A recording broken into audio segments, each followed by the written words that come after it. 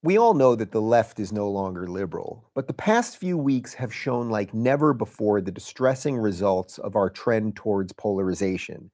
The mainstream media has doubled down on their petty, hyper partisan mudslinging in the face of a true crisis. It's more important than ever to be informed, engaged, responsible citizens who want to follow the facts and ignore the nonsense and the noise. That's what Don't Burn This Book is all about. While we faced a lot of pressure to delay the publication of this book because of quarantine, I felt it was important to get these ideas out as soon as possible. I know that free thought, free speech, and patriotism are as important to you as they are to me, so I hope this book entertains and inspires you during the days and weeks ahead. Order now at don'tburnthisbook.com. I'm Bridget Phetasy, and I'm here with Dave Rubin with the Don't Burn This Book Book Club doing Chapter 2. Hi, Dave. Hello, Bridget. Chapter 2, we thought this would be a good one for you in light of the Phetasy evolution. Yes, it has been an evolution. I think right out of the gates in this chapter, you talk about years of self-deception. You mention when people maybe have been deceiving themselves for years. What were you deceiving yourself about for all those years? Yeah, well, I think one of the things that's happening right now is that a lot of people are realizing either that they've deceived themselves or maybe that they've viewed the world a little bit incorrectly and they're trying to piece together a new world. And actually, even though I wrote this before coronavirus, especially right now, I think a lot of people are going, oh, there's a new world on the horizon. Maybe everything that I believed in before isn't quite exactly right. Maybe I have to think about a new way of thinking about things. I referenced in chapter 1 that it's time to come out, and I talk about, coming out of the closet, which usually people apply to sexuality, and that right now there's a lot of politically closeted people that just aren't saying what they think. And it probably goes both ways. Mostly I'm talking about it from like a lefty to a more centrist or right thing, but I'm sure there's a version of it that's the other way, that you grew up very conservative and you start thinking more liberal thoughts, and you could be closeted that way or any which way.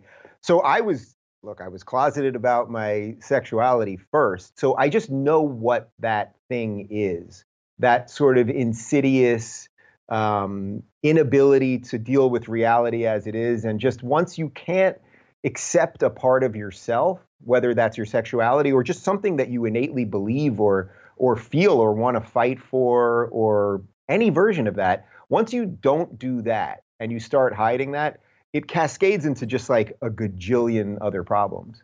Yeah. How do you tell people who might suffer real life consequences to come out? Because unlike sexuality now, thank goodness, you can't lose your job, for instance, if you come out. But some people, you talk about it in this chapter, James Damore, might lose their jobs, and they have. And how do you go about coming out, or do you? Yeah, What do you recommend? It's super interesting. It's so interesting because when I go to college campuses, I get some version of this a lot where young people will be like, I want to tell my friends that I'm a libertarian, or I want to tell them that I'm a conservative or something.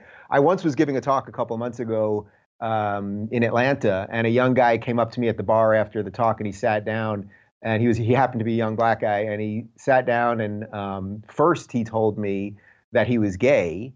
And then it took him another like 20 minutes of chatting. Like the gay thing, he was just like, I'm gay, like whatever. And then it took him like another 20 minutes of talking to basically admit that he was a conservative. And he actually told me, this is a young guy, I'm talking like probably 19, 20 years old. He said that coming out to his parents about his conservative beliefs was way harder than coming out as gay, as crazy as that sounds. That sounds. And I've heard a lot of that type of story.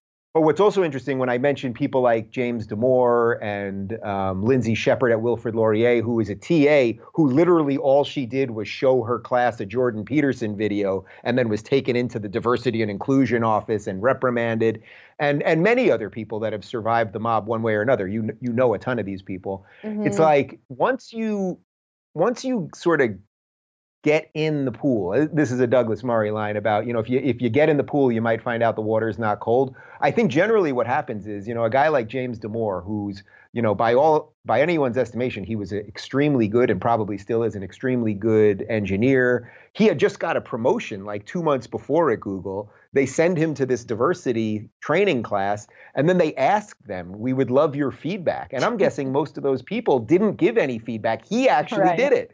Like they said, here's homework. The poor guy, whatever, he goes ahead and does it, and then not only loses his job because of it, but then we see what happens with everybody. The machine just comes after them. All the hit pieces, suddenly he's racist, even though he didn't talk about race. Of course, he hates women and he hates gays and the rest of it. And, I mentioned this in the book, but it was the only time ever in all the shows that I've ever done where James Damore came in here. He was so nervous and so quiet and shy and so somebody that he didn't want any of this. I had to spend about an hour with him, just kind of getting him to open up. And then fortunately, you know how it is.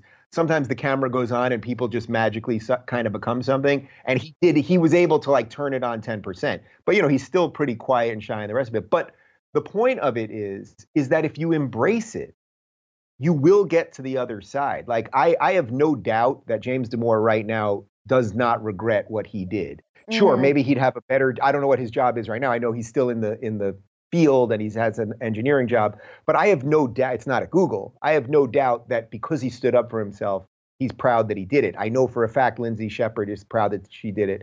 I know that Jordan Peterson, who stood up against Bill C-16 in Canada, I know he's proud. So all the people that I've seen survive, it's like every single one of them is better, even though, some friends are going to turn on you, some people are going to say some horrible things, and most likely HuffPo ain't going to be nice to you either.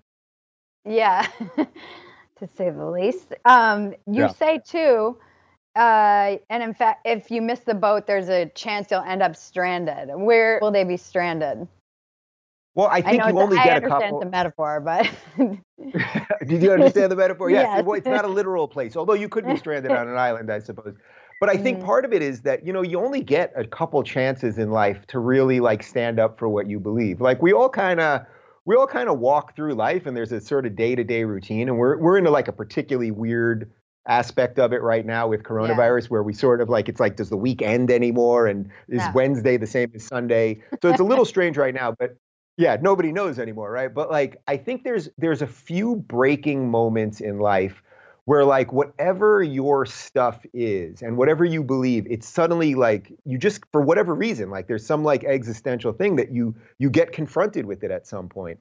And either you cower in that moment or you confront it.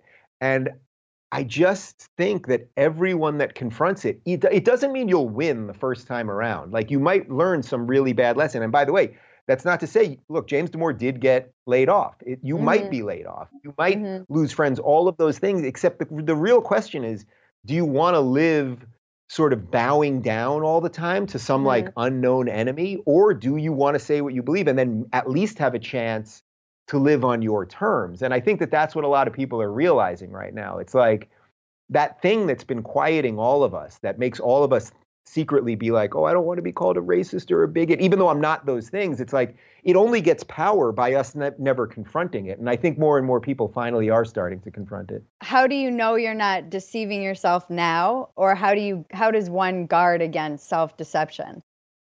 It's tough, right? Because you could end up going, and I think about this a lot because look, I'm not stupid or naive.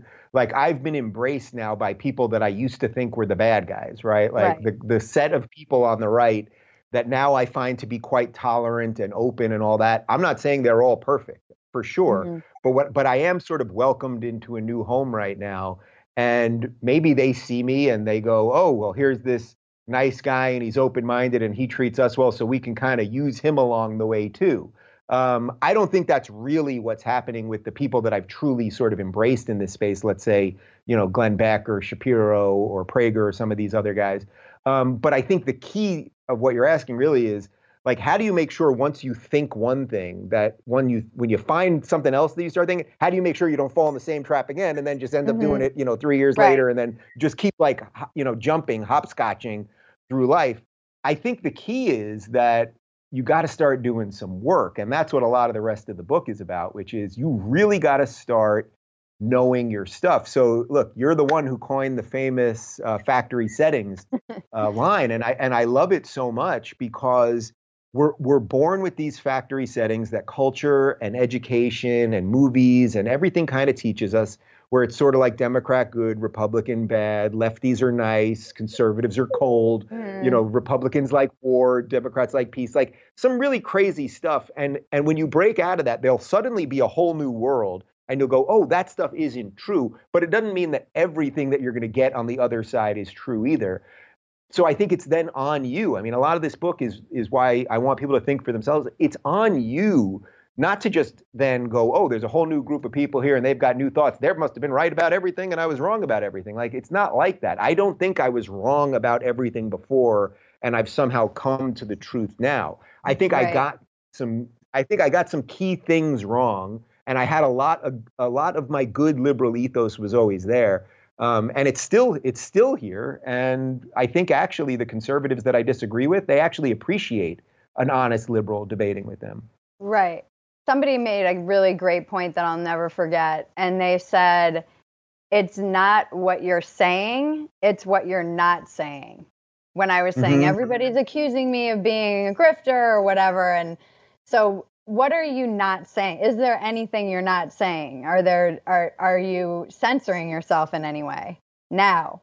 Wow. I don't think so. I mean, if I am, or even if you think I am, I would love to hear it. I think I have been as honest with every one of my opinions as humanly possible. I lay out, look, in this book, nobody, if you're just like a complete ideologue on each side, you're a pure Democrat or lefty, or you're a pure Republican or conservative, whatever.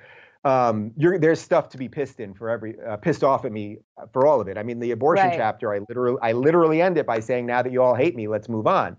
So it's like, abortion is the one for the right that they just view as like, this cannot be touched. Like, it's pro-life. But I make a pro-choice argument here. Like I talk about being married to a man in this book. They know I'm against the death penalty. Like, this is stuff for them that's really tough. And yet at the same time, obviously I'm hitting things that the left's not happy about when I do a pretty swift blow against identity politics and a bunch of other stuff. So I don't think there's anything else that like people don't know about me or that, well, I'm certainly not intentionally hiding anything, I would say it that way. But also what happens is as you start embracing it, you will go, oh, there was some stuff I didn't know. So for example, when people say to me, well, have you shifted on anything, or is it just that the left went bananas? It's like, well, actually, I do think the left went bananas and they have a real issue with free speech and cancel culture and all that. But I'm fully upfront. Like, economically, I've absolutely shifted to the right. I want you, Bridget, to keep as much of your money as possible. I want to take more money from the government so they can't just do stuff and it's your money in the first place. And I'm pretty sure that whatever you earn, you know a better thing to do with it than they know what to do with it. And by the way, I'm pretty happy that right now with everything going on with Corona, as messed up as it is, I think a lot of people are waking up to that. All these people that are struggling financially, it's like, yeah, you should have had more of your money in the first place. I think that a lot of people in liberal enclaves in particular, just because of the nature of the crackdowns seem a little bit more draconian. Places like LA, our mayor in particular, is very hardcore. Do you think how many neighbors did you spy on today? Because you can get paid if you spy if you you see your neighbor and, oh my God, he was brushing his hair 4 feet away from somebody else, you can get some seriously cold hard cash. It's just so crazy. You mentioned identity politics, and do you see? I see the right use identity politics. Do you see any of that on their side in the right wing at all?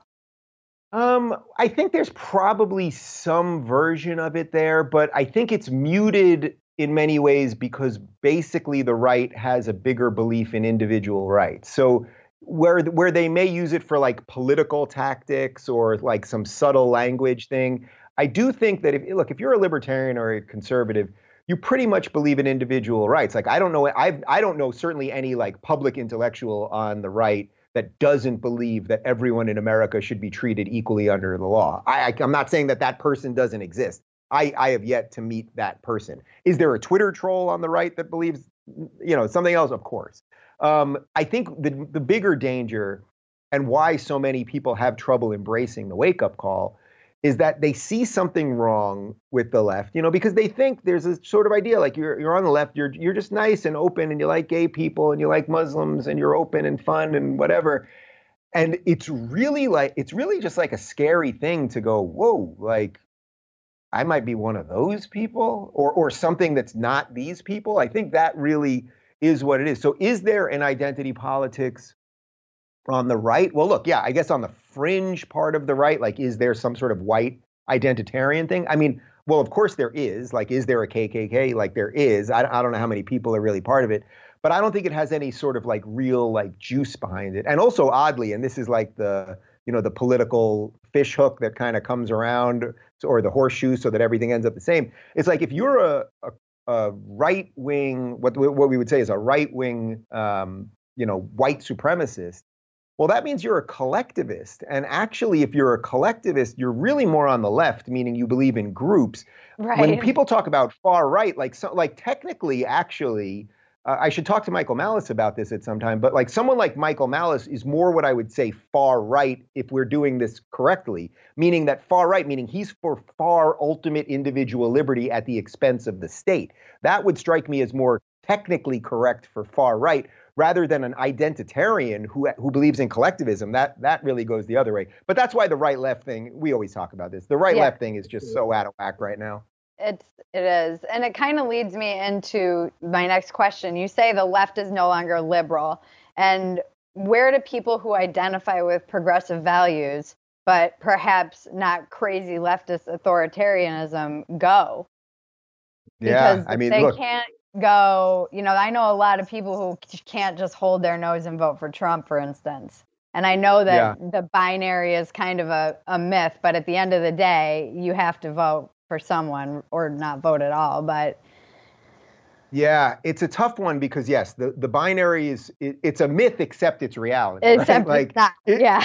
Right. It's a myth in that it's a myth like it shouldn't be. It's like an imaginary thing that sort of morphed into reality.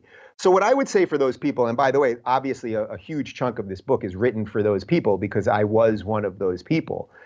Look, I think you have a choice. Your choice is either somehow stay within the left liberal bubble and see if you can reclaim it from within, which, by the way, I tried to do for a long time. You can watch a lot of videos of mine from 2015, 2016.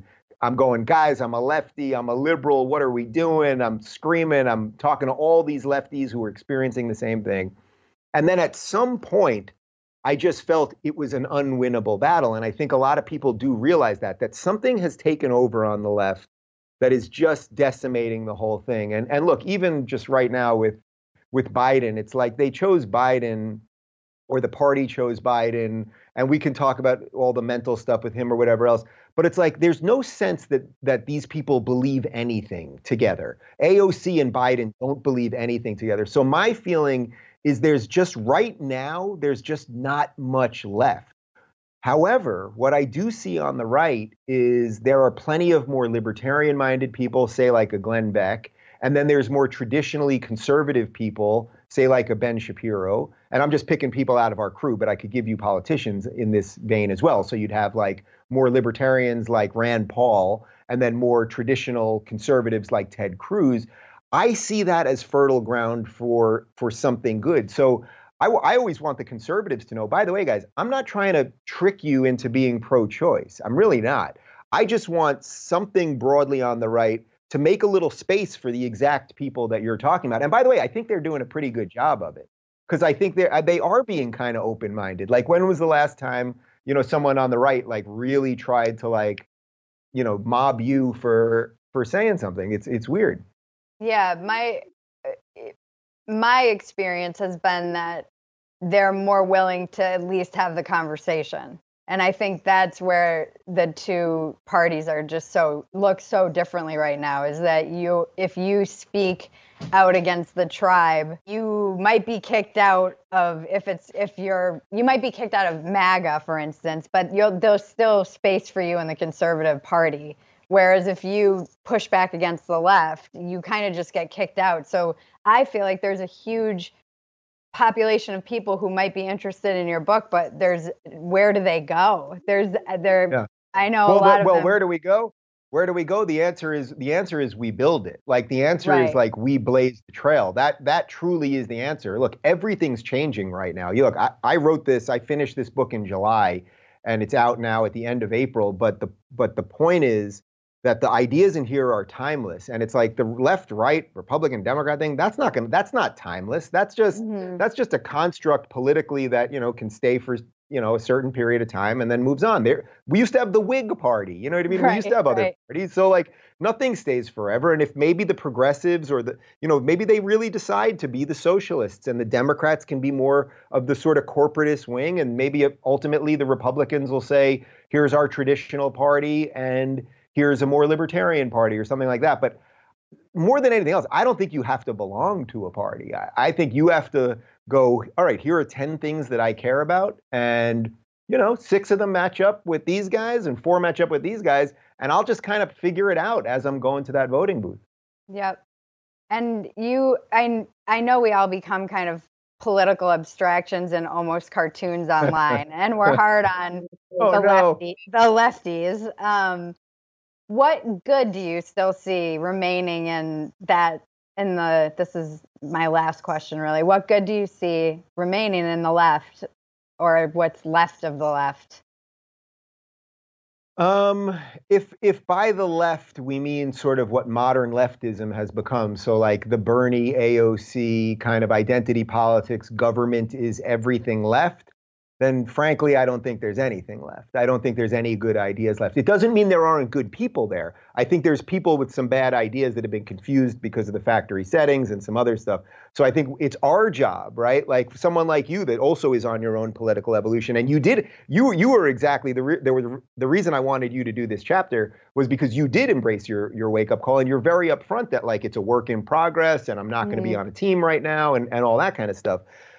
So if that's what we mean by the modern left, then there really is nothing left, at least for me. If you mean what the last few disaffected liberals, like, the Jedi after Order 66 who are scattered across the galaxy, well, then what do they have to do? I think they have to talk to the guys that they thought were the Sith, who may not be the Sith. How about that for a Star Wars reference to bring it home? I had to cut like 80 Star Wars references in this book, so I felt I could get one in there. Thank you for asking me to interview you, and good luck with the book. I love it. It speaks to me, obviously. My awakening is definitely, it's been, you made so many people feel sane, and I am one of them. I am one of the people that during the confusion, because what I think happens, like you said, is you start feeling like you're going crazy. And if there had been no internet and no Dave Rubin and all of the people you were speaking with at that time, I think I probably would have thought I was losing my mind and maybe lost it more than Listen, now you're doing that for other people, so I guess the adventure continues. Yes. Well, thank you. Thank you, Bridget. The conversation doesn't end here. Join us at RubinReport.com, where we're diving even deeper into each chapter of Don't Burn This Book, and you can ask me questions directly. Once you access the Rubin Report community, you'll get so much more than access just to me. You'll be joining thousands of others, sharing their ideas, their interests, and posting photos, videos, memes. Plus, you'll get the Rubin Report podcast, ad-free and ad-free video. RubinReport.com. That's RubinReport.com.